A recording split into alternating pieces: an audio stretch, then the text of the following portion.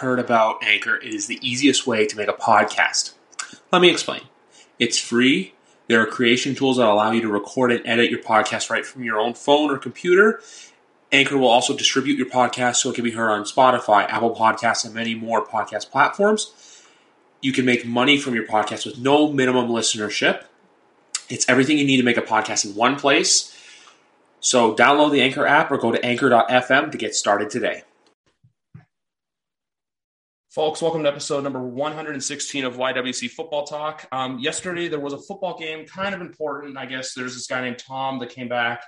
And as I do more of these post-game podcasts, I feel last week I have to get more of the Patriot Station podcast involved in this. Last week was Keegan Stiefel. This week is Big J journalist Ryan Spagnoli. Ryan, how are we feeling today? I'm doing well, man. Thank you. Thank you for the kind words. You No stole that one problem. right from Pat. You know what? You all are Big J in my eyes, but no, I know you have not missed a Patriots game so far this year, and you were at the the Jets game. But I just wanted to ask you quickly, because I know you told me before we started recording, you were at the game last night. Besides the weather, how was the whole atmosphere and just the mood around the stadium? Yeah, man, it was cool. Honestly, kind of felt a little bit like a Super Bowl or a playoff game kind of type atmosphere. It kind of had that, I guess, that anxiousness and just kind of the whole buzz. You kind of feel it when the moment you got in there. The only thing that was missing was the great weather, but that was an awesome game. Obviously, back and forth, came down to the wire, which I had kind of expected all week. I knew it would be close. I didn't expect a blowout. But yeah, it was really cool, man. It was honestly super happy and I guess blessed to be there and experience that. Obviously grew up, rooting for him and kind of got me into the love for the sport and the team. And, it was definitely weird seeing him on the other side, but it was pretty bittersweet considering, his replacement, I think, played a little bit better than him, but game of inches and just came up short. I'd love to hear that too, and even just like throughout all the emotions and everything like that. It just because even to how you say he's the reason like why you do what you do. Like I honestly, and I said this last week, I said before, I don't know if it's not for the 8-year-old kid in me discovering Tom Brady, if like say for example you and I are having this very conversation right now, and if I'm as big of a football fan as I am now because of him, so I always say this, I'm always grateful for Tom for that. But it feels great. But let's switch gears because like you said, his replacement. Hell of a game last night. He played really good, got a little bit of pressure, but overall, besides the Saints game, Mac has looked really solid this year in my eyes. Yeah, man. He's, I think there's some limitations to him, and there's certainly some areas where he needs to improve. His pocket presence is certainly really good for a rookie, but I think there's some times he gets some happy feet and may hold on to the ball a little bit. But I think, the biggest thing and I guess the most promising thing with him is, 9 times out of 10, when he steps up to the line of scrimmage, he understands what's going on. He understands what the defense is giving him. And I think that's half the battle when you're playing quarterback at that level, right? You see all these kids like Trevor Lawrence, even Zach Wilson. I think those guys are more talented than him, right? They can certainly do a little bit more with their arm and make plays on the fly and make these incredible throws. But, do they have it in between the ears? Do they have a good support system and structure? No, they don't.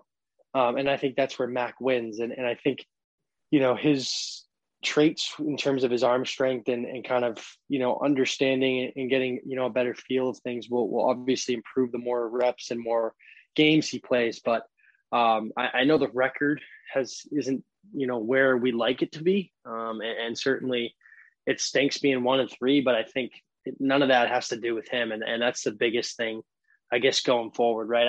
I've said it for a while. I think there's still a year or two away. The best thing you can kind of take out of these first 4 weeks is they got a quarterback and they got a pretty good one going forward. No, 100%. I agree with you on that because, look, at the end of the day, we have a quarterback that we could trust. Like I've always been not anti-Alabama, but I've always seen the track record of all these like star quarterbacks from Alabama who have come to the NFL and haven't really amounted to much. And I was like that with Mac before the draft. And then once he came here, I started realizing, look, a lot of people don't transition from Nick Saban's system to something that's a little different, but meanwhile, going from Saban to Belichick, it's very similar programs. That's where I feel like Mac has fit in very perfectly. And like you said, his development, it's still there. He's still got some stuff to work out. But at the same time, too, the fact that he's able to get these plays off and the fact that he went toe-to-toe with Tom Brady last night, I think really speaks volumes, because you're the one who brought it up in all your articles and a bunch of your tweets this past week, that this was one of the most underrated storylines in the week that just got shoved under the mountain of paperwork, because obviously Tom's returning took up about 99% of the coverage last night. Yeah, I think that was a good atmosphere for him to be in. Was certainly something you want your young quarterback to experience, a game of that magnitude, kind of that buzz, that hype, how to deal with the media and everything kind of building up to that. I thought he handled himself perfectly. You could tell he's well raised, he knows what to say. Always looking to improve and put, a lot of the praise on his teammates and take a lot of the blame on himself when things don't go well. So I thought from start to finish, from Monday to Sunday, all the questions and I guess all the build up leading up to the game, he aced that test. And I think that was huge for them going forward. No, exactly. Because that's the one thing too, where everyone could get like all nervous and say, be like, yeah, Tom's coming back. But at the same time too, he's already fit that like Patriot way mold where he knows, look, there's a job at hand. There's a task at hand. We want to go out there, get the win. Obviously they didn't. There's a lot of moral victories. And I said this moral victories suck, but you got it. That's what you had to take away from last night, because throughout, like, obviously there was some bad, there was some, the Nick Folk kick, it is what it is. Obviously the doink happened, but you know what? All we can do is move on. And like Belichick says, just get ready for Houston. For sure. Yeah, no, that's big for them. Like I said, I think he handled all that well, all the media hype, and it was good to see him play well. Exactly. And even too last night, it was really great to see the tight ends getting more involved last night. Jonnu Smith and Hunter Henry accounting for both touchdowns. But one new player that I'm really liking on offense, because I feel like whenever his name's called upon, he makes a good play, is Kendrick Bourne. Yeah, you've seen him kind of open it up a little bit the last 2 weeks. He's definitely getting more comfortable. Guy who can make plays after the catch. He's shifty. He's really good out of the slot. He can play a little bit outside. That's a guy who I really like them coming in. I think it took him a little bit to get going and I guess find their fit with him in the offense where he succeeds most. But he's been a consistent chain mover. If they can get him going and kind of scheme him up some touches, get the ball in space, he's going to make some plays. He's been their best receiver the last 2 weeks, and they can get him and Myers going. I think Aguilar played pretty well last night too. I think that receiving core is trending in the right direction. I know they don't have the sexy guy and the guy who's going to make the incredible play, but I think those three guys have enough to get it done, and they'll definitely improve. Exactly. It's like they have those guys where I always say this, like when the free agency happens, like I don't obviously write as much as you guys do, but I wrote an article right around March just through WordPress about guys there. And for a lot of them, I said, look, if they do their job, I'll be happy with. And so far that's what Kendrick's done. Nelson Aguilar, obviously there's been some, I don't want to say a drop issue like he had in Philly. I feel like it's just more his route running's got to get a little bit better. I feel like sometimes he's either overrunning or he's underrunning the passes. But besides that, no, you're right. They're trending in the right direction. And you don't necessarily have to have that like spark guy, like say, for example, Stephon Diggs in Buffalo, Tyreek Hill in Kansas City, or even last night, Mike Evans with Tampa, even though J.C. Jackson did a hell of a job protecting against him. But no, I honestly like that where, look, you don't have to have that star guy, but if your core can all produce at a good rate, it's just only signs of, look, like you said, this may not be the year, but this is a team that's looking at the long-term picture. For sure. No, I think they're, like I said, they're trending in the right direction. They got a big 3 weeks here. I think 3 winnable games. Dallas has looked good, but I think that's a beatable team. They should handle business Sunday, build off Sunday night. And I said in my column today, whenever the Patriots have success or even, make the playoffs or make some sort of late run, Bill Belichick always looks back and picks, a moral victory when you kind of look at the big picture, right? 2014, the Kansas City game, 2016, getting Brady back, right? Like little things like that do wonders for your team down the stretch. I think if this team can start to turn it around and string some wins together, they'll look back on last night's game and really say that was the turning point for our team to realize what we have and what we need to do to win consistently. Exactly. And like you said, this is a very big stretch coming up because they're 1-3 right now. If they can get to 4-3 after the stretch, or even 3-4, I know that doesn't sound exactly ideal, but I feel like if they can end up with either record after the Jets game, they're going to be trending in a good direction, considering too, besides the Atlanta game, after that, the stretch from the end of October to pretty much their bye week is not exactly easy. No, yeah, I honestly don't know the schedule off the top of my head, but Tennessee hasn't looked great, right? They got the Chargers who look pretty good. They're going to be facing some pretty good teams, some pretty good quarterbacks. That defense has gotten better each week. I think even the Saints game, they played much better than people thought. They cleaned it up versus the run last night. They did do a pretty good job on Fournette, limiting him from some big runs. So their defense is getting better. Hopefully, you can get Stephon Gilmore back in a few weeks. They'll get much better for their stretch run. I think people need to relax. I think they'll be okay. This isn't a Super Bowl team, but I think they have what it takes to make a late season run here. No, I agree with you. And the only other games that you didn't say are Carolina and then versus Cleveland. Like you said, though, with the defense shoring up, I got to put it out to one player. Not the conventional jersey number, but I'm falling in love with the guy very quickly on the field. Man, Matthew Judon, just obviously, I feel like he should have been better last night because I could go on about this for days, but I feel like the refs kind of took some of the buzz out of the air because Donovan Smith could have gone away with like at least 3 or 4 holding calls. But man, if Judon, that's another guy. He is exactly what I thought we were getting when we signed him. Yeah, I mean they've missed that pressure off the edge guy who can make plays against the run and also get after the quarterback. He's been unbelievable. Best player on the team, I think, in my eyes, the X factor of that defense. And like I said, if you can get Stephon Gilmore back, you got an elite player at corner, factor in J.C. Jackson as well, and then Judon coming off the edge. So he's been worth every single penny that they've gotten this year. And he's only going to get better the more, experience he gains in this system. Exactly. Even to guys like Josh Uche are taking that second-year leap. Jawan Bentley, not so much taking a leap, but you can see now that he doesn't have as much responsibility as he had in 2020. He's thriving now because there's less pressure on him to go out there and succeed and be that Mike player, which now obviously belongs to Dante Hightower. You're talking about Bentley? Yeah, Bentley. I know Bentley was hurt last night. Him and Uche didn't play, but I'm just saying from what I've seen from him so far. Me too. I think, like you said, he's out of that role now. The pressure's off him. He's been extremely well. He's improved in coverage, really good run defender. I saw it right at camp that you could see there was a pop and just had some more experience inside the system and knew what he was doing in his now his 4th year with the team, I believe. So Bentley's a guy that, has been a really good piece to that front seven and that linebacker room. Exactly. And also one thing I want to point out too, guys, Matthew Slater, probably the most sportsmanlike player on the team. I just want to go back to Mac Jones because one thing I just thought of that really stood out to me last night was how well he managed to target Richard Sherman because he knew that Sherman was losing a lot of those matchups. So just the fact that he was able to recognize, look, which corners to go to, and which corners not to go to, I feel like can really be a more, if you look at it long term, you can kind of pickpocket those matchups so hey, target the weaker guy. Yeah, I think that probably comes from a lot of coaching, right? That's something that Brady did for a while. I think a lot of guys were lined up against him, but that was smart. I mean, that was a pretty beat up secondary. Not surprised they threw the ball 40 plus times.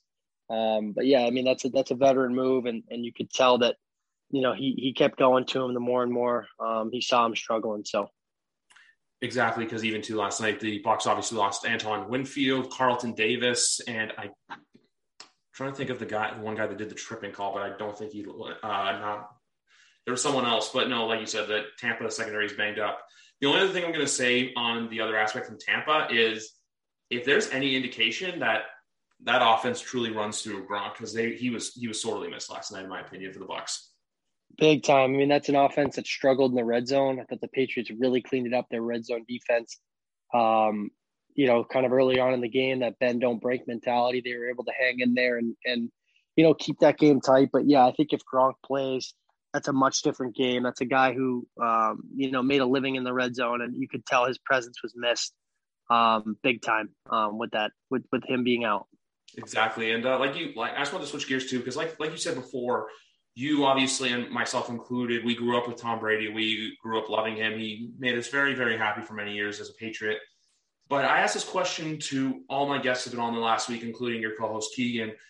Is there a certain moments, or you can say a moment or moments that aren't Super Bowl related? I only say that because that just seems like too easy. That stick out to you like a certain play from Tom's career that what you just think of immediately is like either something that changed a game, won a game, or just something he did that was impactful on the field. Yeah, non-Super Bowl related. I mean, it's that Kansas City game with Mahomes and just going back and forth and the amount of buzz around that game. It kind of just, it's like such a roller coaster from the Edelman, punt, you thought it hit his fingers, and D Ford lining up off sides. I think that game was just, the epitome of Tom Brady and how, cool, calm, collected he is in the biggest moments. That was certainly a game that stood out to me. That 2007 season when he, broke at the time Peyton Manning's record and them going 16-0, that was, peak fandom for me. That was peak Brady, I think, too. Just like those two things really stood out to me. I know they're, 13 years apart, which is crazy considering the circumstances, but that was those two games were awesome.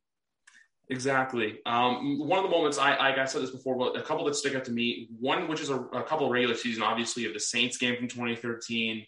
One that I think kind of goes unnoticed, the 2017 game against the Houston Texans, which I think we all thought going into it was going to be an easy win, but then Deshaun Watson went toe-to-toe with Tom, but then Tom had that laser to Cook in the end zone with like 30 seconds to go, where Cook just got his 2 feet in bounds.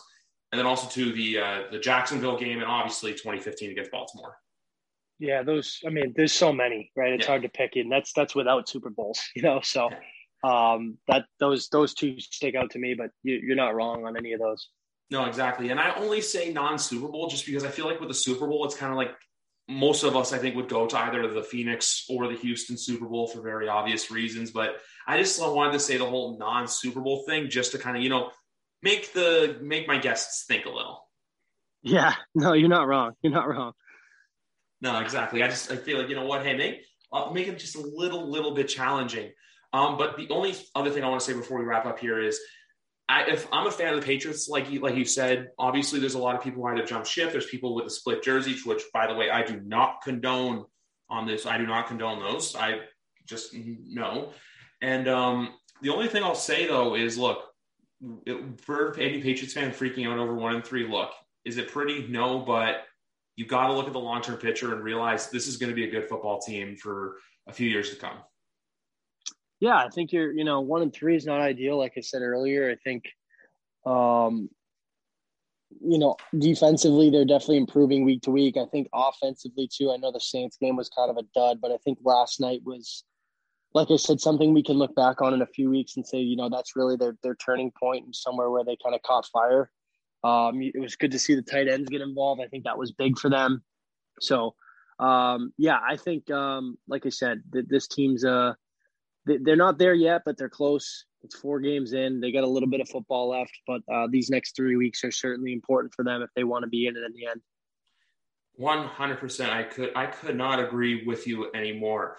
But anyway, Ryan, it's always a blast getting to talk to you. I know you're a busy guy, and I always just appreciate you taking the time out to come on here and talk football between you and I. But if anyone out there may not have heard of you before or wants to find out your work, where can they find you? For sure, man. I appreciate you having me on. Always a blast talking with you. I'm always, willing to take some time to chat with you. No worries at all. Ryan_Spags on Twitter. Cover the team for SB Nation through Pat's Pulpit. Podcast comes out with Pat and Keegan, who are also friends of your show, every Friday. So appreciate you, Griff. Thanks again for having me. And like I said, anytime, just let me know. No problem. And unfortunately, my trip to Foxborough got put on the back burner this year just because with everything with Delta and other stuff like that, and just with everything like that. But the one thing I can say right now is that I'm hoping, I was talking to my girlfriend last night while we're watching the game, and we're looking to get out there for some time for next year. That's good to hear, man. You let me know when you're down here. Oh, for sure. I for sure. I got to let all you guys know when I'm down there. I think I owe Keegan a drink or two. But anyway, guys, thank you very much for listening to episode 116 of YWC Football Talk. We're on to the Houston Texans. Ryan, it's been a blast getting to talk to you again. I always appreciate, like you said, I appreciate the fact that you appreciate taking out the time to come on and talk football with me. But anyway, guys, thank you very much for this. And now it's on to fantasy wrap up with Andy McNamara. What I like to call my resident fantasy expert, because if you're in a pickle for who to take on fantasy or who to pick up on the waiver wire or who to start on Sunday, just use the hashtag AskAndy. And with that being said, we welcome back on from Rogers Sports Andy McNamara. Griff, how's it going, brother? You know what? I'm doing okay. Unfortunately, the Pats lost to the Bucs last night in Brady's homecoming, but it's another day, and I'm just keep lugging on. And unfortunately, and I'm going to do this too because I know we're both fans, I got to give a shout out to the Toronto Blue Jays for an incredible season, and we'll be back in 2022. I have no doubts about them. I just had to get that off my chest as I stare at my Josh Donaldson and Marco Estrada bobbleheads from a few years ago. Oh, Oh, man, what a season. Most home runs in a single season in franchise history. Marcus Semien sets a second base home run. Like Vladdy Jr. Remember at the beginning of the year? I was like, oh, I hope Vladdy's okay. Then he goes on. It was an MVP season. Like, the Blue Jays are in great shape. You just got to shore up the pitching side from really all aspects, and you're going to be fine. Easier said than done, but the core, the pieces, the places are here for this team to be good, not just now, but for a long time. Exactly. I was telling someone at work today that I feel more confident in this team because they're younger compared to the core that we had in 2015. Obviously, that core was great and fantastic. Like I said before, I'm staring at my MVP Josh Donaldson bobblehead. And that's my whole thing now is I feel like now instead of being like a 2 to 3 year window, I think this is a 4 to 5 year window. Yeah, this is how the Blue Jays were really built in the 80s for their first big run, and the Jays were legitimate. Some people, our younger listeners, were legitimate contenders from 1983 through 1993. That's a 10-year window. Now, a lot of changes happened, but you had the first pennant come in 85, but the build started in 83. You had the teams doing well, and then some heartbreak in and around. You had the 2 World Series, but you had like the core, right? The young core at that time: George Bell, Jesse Barfield, Ernie Witt, and you build through that. And then you look at today's guys, and different eras in baseball, but arguably those Jays teams that were building and then made those key moves with Joe Carter, Robbie Alomar, and all that. This Jays team, where they're at now, is to me better and in better shape than those teams were in the mid 80s before those 2 really significant moves happened. Music to my ears. I love to hear it. And I already know I'm going to be down at the ballpark a lot more in 2022 than I was in 2021. And hopefully we get a packed building starting in April next year. We'll have to wait and see on that one. Yeah, be great. Pardon me? No, I said absolutely. I hope it's everything's back to normal. We can go rock the Rogers Center. Oh, I love to hear that.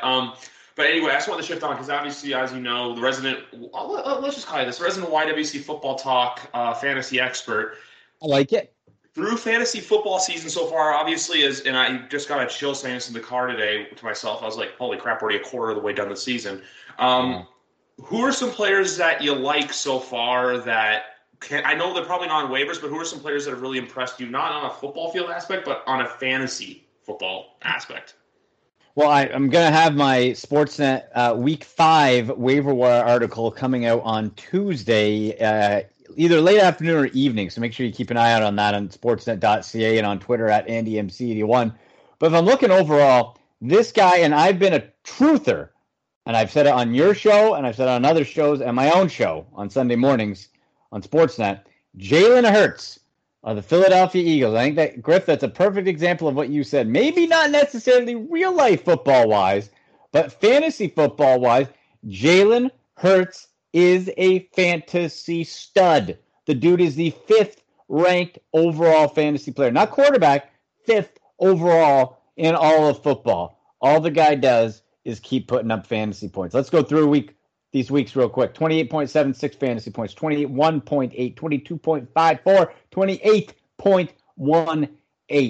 Needs to clean things up. The Eagles are not a finished product by any means, but Jalen Hurts can use his legs, but I believe he does have the arm talent to become a legitimate long-term starting quarterback in the National Football League. And along the way, listen, everyone fawns over Lamar Jackson, Dak Prescott, others. Jalen Hurts has better fantasy numbers than both those guys right now. Exactly, because Dak Prescott's been like a dazzle on field, but yeah, at the same time too, the Eagles quietly each week, except for week 2 against San Francisco, have put up points. Like they put up 32 against the Falcons. They put up, I think, 21 or 22 against the Cowboys. And even yesterday, they put up 30 against the Kansas City Chiefs, the reigning AFC champions. Something that's not taken too lightly. But no, I love that. Another personal player I love that's both on-field good and off-field good, I have to say, and who I'm going to be honest with you, I almost benched yesterday and started for one of the QBs playing tonight, but I did it, and I'm thankful for that, is Kyler Murray. Oh, yeah. Okay. That guy's a little water spider, man. He's 5'0", and the dude just keeps balling out. High octane, high tempo offense. Number 2 fantasy football player overall behind now. Patrick Mahomes is just a whisker ahead of him there. But man, like you look what he's been able to do and what the Cardinals really have been able to do. And against a tough Rams defense, you put up 37. Like 37 points on the Rams. That's legit. And, a couple more touchdowns. And he's just – the interceptions are a bit higher than a year ago and maybe where you'd like. But, hey, you cannot argue with the fantasy success and the real-life success. They're 4-0. Yep, they're one of my – I've always been kind of sweet on the Cardinals, like one of those like teams like I'm not a fan of, but like you want to see do well. I was always impressed with Kyler. But I'm looking at his points right now for fantasy. Week 1, 34, 35 week 2, 19 week 3 against Jacksonville, but they still won and covered. And yesterday, like you said, 22 points. I didn't have them exactly winning yesterday, but I still had them covering the spread. But the fact that they won and they covered and Kyler's playing this crazy level where I feel like a lot of people are finally seeing his untapped potential is just something that I had someone text me today saying, hey, I'm so jealous of you, man, because I saw you have Kyler as your quarterback. And by the way, the quarterback I almost started him over was Herbert. But at the last second, something just told me, I'm like, start Kyler. I won't go wrong. And right now I'm up 158 to 104, so all good in my favor. Nice. Well, it's a case where, one, you're in great shape regardless. I think Justin Herbert, heck of a talent as well. Just not as of right now to the Kyler Murray area. And I'm actually in a similar situation as you. I in my keeper league, I kept Dak Prescott and I drafted Jalen Hurts late. So I've actually been benching Dak for Jalen, and both have been outside of the one sort of fantasy dud by Dak. Both have been just excellent, but Jalen's been that much better. I think I'm going to flip back next week to Dak, but you look at him, and also, hey, we can't write off at all what Matthew Stafford is doing over in LA. I know they lost yesterday, but you look at a guy who's for fantasy purposes, 9th overall, connection with Cooper Kupp. Guy's balling out. Exactly. Like Cooper Kupp, I know yesterday was his first real bad day, but like you look at him every single week. Like whenever I was doing some daily fantasy just on Yahoo, and I see the top guys, and it's like the same thing. Like you had Tyler Lockett, you had Cooper Kupp, you had Matthew Stafford, all those guys were just balling out. But I know you like to say you do your weekly waiver articles, which I always pay attention to. Like I said, when I have fantasy advice, I go to you. There's one player, though, that I do have for a potential waiver wire pickup for Week 5 because he helped me a lot for Week 4, and that's Buffalo tight end Dawson Knox, who put up 18 yesterday. Yeah. And I was looking at him. Let me see. Did I put him in? I did not put him in, but he was right on the cusp. I went back and forth between two guys. I like the pickup. It's a balance between – because in fantasy – you have obviously one-off situations, right? Guys, a great week, and it's like, okay. Well, now we got 2 weeks in a row where Dawson Knox has put up double-digit fantasy points, 3 weeks in a row with touchdowns. I'm not ignoring that. Also, the target share, week 1, 4, then 3, then 5, then 8. Looks like he is surpassing Cole Beasley and that the tight end is finally being utilized in that Bills offense where it has not been before. Now you welcome in the Kansas City Chiefs, whose defense can be gashed. And I'm thinking, heck, you got them and Tennessee before the Buffalo bye, and the Titans losing to the Jets. Oh, where's the Game of Thrones? Like the ding, ding, ding, shame. You're ringing the bell. The lady ringing the bell. You lose to the Jets. Are you kidding me? What the heck is wrong in Tennessee? But Dawson Knox, as of right now, still owned in less than 50% of Yahoo leagues. So that's listen, the tight end group on waivers, if you don't have one and you punt it on the position or you're streaming or whatever, it's razor thin. So Dawson Knox is one of the top pickups out there available. I would definitely suggest grabbing him. You know what? I just wanted to throw it in there. I had good experience with him, so hopefully it could just pass along to everyone else. But no, I love your shame metaphor. Because the one thing, too, I don't know how much too into actual sports betting you are, but the Kansas City Chiefs now are, in their last 12, I believe it's 2-10 against the spread. Yesterday, obviously, they covered. But if you look at them, too, like even going back to week 1 against your Browns, I remember, and because I'm in a spread pool with my dad and then a bunch of other people, and I told them, I said, Cleveland may not exactly win, I'm sorry to say that, but they're going to cover. And he laughed at me. And even week 3 against the Chargers. So that's the thing with the Chiefs. I feel like this Sunday's game, bet the over if you're a betting man. I'm with you. And here's a tricky situation that I'm in, and some of the listeners might be in as well. I picked the Buffalo Bills defense in the draft. 2 out of the last 3 weeks. And even, you know what, you get 7 points out of your defense. I'm not hating that. But 22 points in week 2, 7 in week 3, 23 in week 4. Now I'm looking, and I got Kansas City. I don't love that. But then the next week I have Tennessee. So now I got to take a look and thinking, well, I don't really want to get rid of the defense and drop it, because after the bye you have Miami, Jacksonville, Jets, Colts, Saints. Like, that is a sweet stretch of what could be just a feast. So now I got to be looking at my bench and thinking, all right, well, maybe, I was holding on to Kenneth Gainwell of Philly. He had a great week, but maybe that's a guy I got to let go. I'm not sure. That's going to be a tough one to try to stream a defense, and that's a problem some people are going to have this week. You know what? I'm in that exact boat right there, because I'm looking at the league I looked at. I told you about where I had Kyler Murray, who I started over Herbert. Then I look at the options on the waiver wire who to get. I could go for week 5, Minnesota, Baltimore, Vegas, Carolina, or Dallas, because after that it gets really sparse. Or even Green Bay against Cincinnati. But at the same time, too, the Bengals are a bit of a spark plug this year, surprisingly, at 3-1 too, along with your 3-1 Cleveland Browns enjoying your Cleveland whiskey.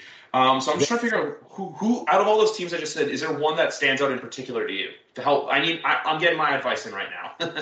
And you know what? It's a question that a lot of people are going to have, right? And the thing with defenses is they can be fickle. Like, how many people were jumping on the Tennessee Titans against the Jets? Listen, if I had a stream of defense, I would have done it. I had Buffalo against Houston, so I wasn't going to. But that's a real situation. So now I'm looking outside of this. All right. Vegas at the Chargers. So the Vegas defense really has been single digits, so it looks sort of safe. It's not going to wow you. Really depends your, I guess, sort of risk reward tolerance. Do you want to take your shot, or do you want to sort of hunker in?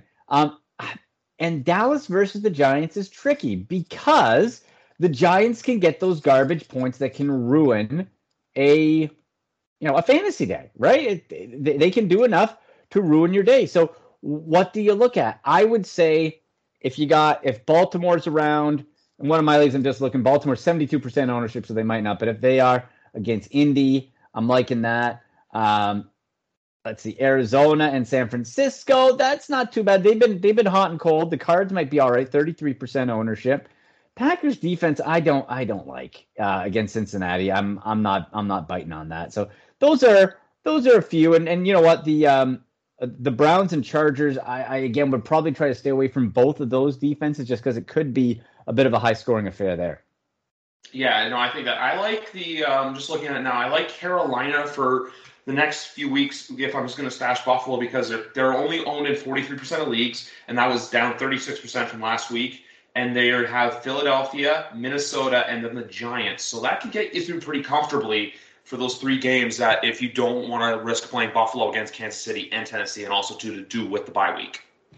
Yeah, that's not bad. And they got -4 against Dallas, but I like overall what you're saying, because they have been in the high singles and got a double in there. Philly, again, we talked about Jalen Hurts, right? Like, these teams that you got with athletic quarterbacks, you have to be careful of, because they can get you garbage numbers and get you garbage time.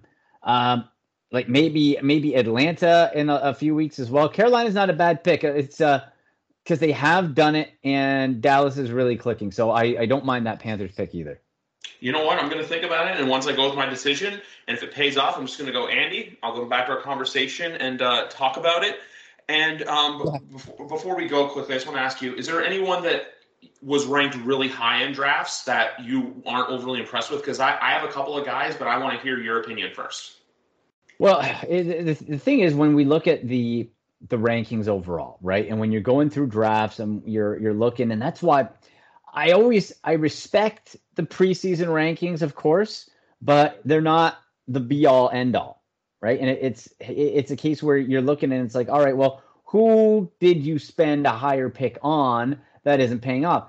someone that first came to mind that is bouncing back was Ezekiel Elliott. Pretty scary. Saquon Barkley, same thing. Started the year, not great. Now is looking much better. Dalvin Cook with the injuries, he's ranked 111th overall when he was ranked second. So I think Dalvin Cook, while still super explosive, is banged up yet again. Alvin Kamara, from where you drafted him, he's at 58th overall compared to a third overall ranking. So there are guys like that. Even like when you look at I'll tell you one more here, Jonathan Taylor. And I don't blame him. I blame just that whole situation with Carson Wentz and his two bum ankles, rolling ankles all around. Why aren't you using Jonathan Taylor more? Looks like a mess. That's another guy who was taken first round who's not producing, and I don't blame him. No, I was going to say Jonathan Taylor was my pick. The other one, too, I know he had a couple good weeks, but Najee Harris is another one that I think was always a little bit too high up there. And from a rookie perspective, I'm going to go Kyle Pitts because that's who I actually benched yesterday for Dawson Knox, and I'm very thankful for that.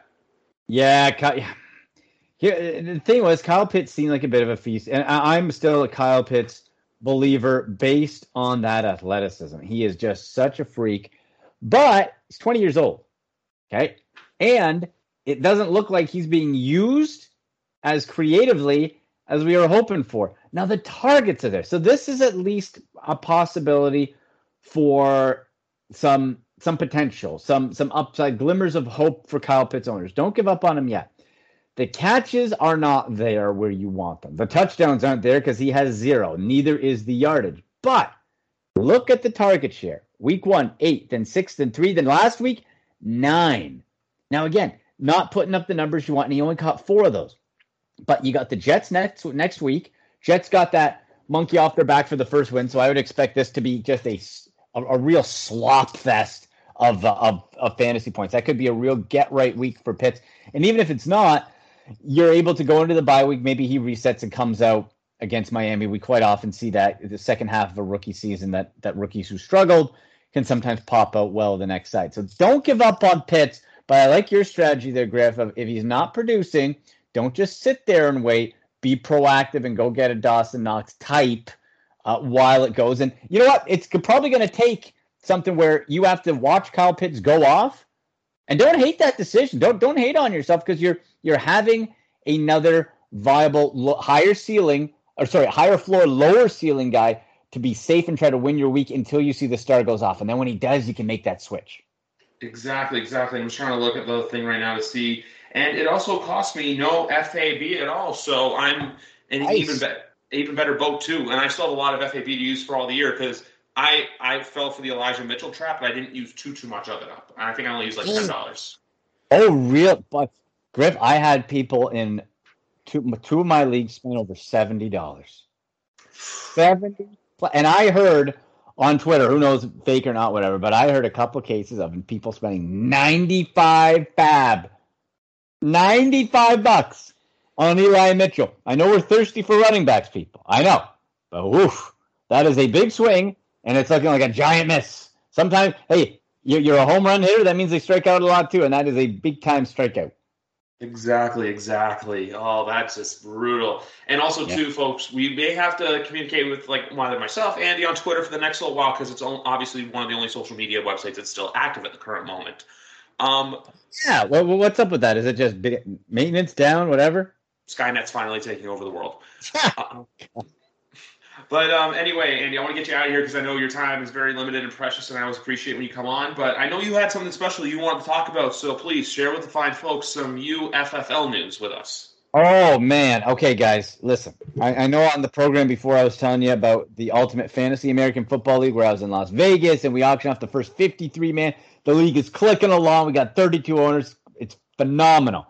But this is my baby. This, I believe, is going to be a revolutionary, one-of-a-kind experience. Our NFL Legends League on the UFF Sports platform. We call it Professional Fantasy Sports. It's the American Football Legends League. I want you guys to follow on Twitter, please, at the AFLL. At the AFLL. We're going to have all the news there. This is where Legends players, real-life players, are attached to our platform and get paid off of their video game simulation performance. Guys signed up, such as Hall of Famer Chris Carter, Michael Vick. Yeah, that Michael Vick. Eric Metcalf, who's going to be hosting the show with me, the live auction show, October 22nd. Griff, we're doing it from the Pro Football Hall of Fame, baby. The Hall of Fame. We're going to be in the new $10 million renovated event center space. I'm flying in. Metcalf is coming up from the Thursday nighter in Cleveland the night before when the Browns played the Broncos. Going to pick up a W there. He's coming up. And then we're doing the show, the last hour of the auction. Right there. It's going to be 16 franchises auctioned off. And what we're doing is we're going to be in this whole league. You're going to build your rosters. It's going to have offensive line. And we're going to have the video game simulation broadcast. So the game sim broadcast out with a game of the week play-by-play by yours truly and a different NFL great analyst each week that you can watch. You're going to be able to bet on it. You're going to be able to engage with our NFT athletes through fan experiences. This is something that's never been done before. I am, in case you can't tell, I'm super excited about it, and it is going to be something that is beyond the next level. Oh, also, we got Nate Burleson. You know the guy who's everywhere, NFL Network CB? He's on board with us, too. We got Walt Harris. We got a whole bunch of guys coming in. So, at the AFLL, American Football Legends League on Twitter. We're going to have website and stuff up. Ask questions. Hit me up there. It's going to be fantastic. I can't wait. I'd love to hear it. Your enthusiasm got me excited, folks. I'm going to have the links for all of this in the description on YouTube, on wherever you find your podcast platform. But obviously, I distribute mine for Anchor if you've been found out by now by listening to the beginning of the episode. But, man, that was just a lot. I love to hear it, man. Andy's doing great work, guys. If you're in Canada, check out the Fantasy Show, 8 to 10 Sundays on Fan 590. Andy stuffs up all the time, whether it be on Instagram whenever it gets back up, Twitter. Always has the updates for you folks, and he's always trying to help you win, and he's always trying to help fill your bellies too with some good old Domino's pizza. Yes. Oh, you know that's right. Perfect football food. Perfect anytime food, Griff. Oh, exactly. It's my go-to whenever I just don't feel like cooking. I'm like, you know what? I'm going to order a Domino's pizza. Attaboy. Good job. Well, anyway, Andy, it was a blast getting to talk to you today. I know we went a little bit over, but you know what? It's all good. It's all in good nature. Thank you very much for coming on once again. And folks, I think the Patriots play the Browns in a month, so you may or may not see Andy that week. Oh, boy, let's go. Oh, it's going to be a good one. Well, anyway, Andy, I thank you for coming on once again. Like I said, folks, all the info for all the UFFL and the AFAFLL, double L. It's American Football Legends League at the AFLL, baby. All good. At AFLL. All the descriptions will be below. Check it out. You won't regret it. Trust Andy on everything. And remember, folks, hashtag Ask Andy on Twitter. Have a good night, everyone. Will, the Story of People podcast is now available on the Crier Media Network. The first 5 episodes are here and feature some incredible guests that fit into one or all 3 of those categories. Ready? Tara Sloan from the San Jose Sharks, Undercurrent podcast at NBC Sports. Marianne Iveson from Iveson Voice and the Let's Take This Outside podcast to talk about the world of outdoors as well as voiceover land. Ariana Hunsicker, future Canadian Paralympic swimmer, already winning tons of awards for this country. Scott McGregor from the Hot Wallet podcast to dumb down the world of crypto, Bitcoin, and NFTs so you don't have to. And Jackie Holowati from Climate Pledge Arena in Seattle, Washington, the first net zero carbon certified arena on the planet. Wherever you get your pods, wherever you watch your pods, and on the Crier Media Network.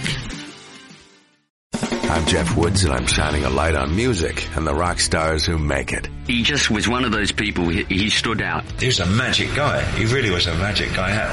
We all have faults. He had the same amount of faults as we all have. This is before Led Zeppelin. Robert was full on. I mean, he was Led Zeppelin without the band behind him. He had the hair, the jeans, the whole thing, you know, and he was amazing. The Records and Rockstars podcast, heard around the world and yours to hear wherever you get podcasts.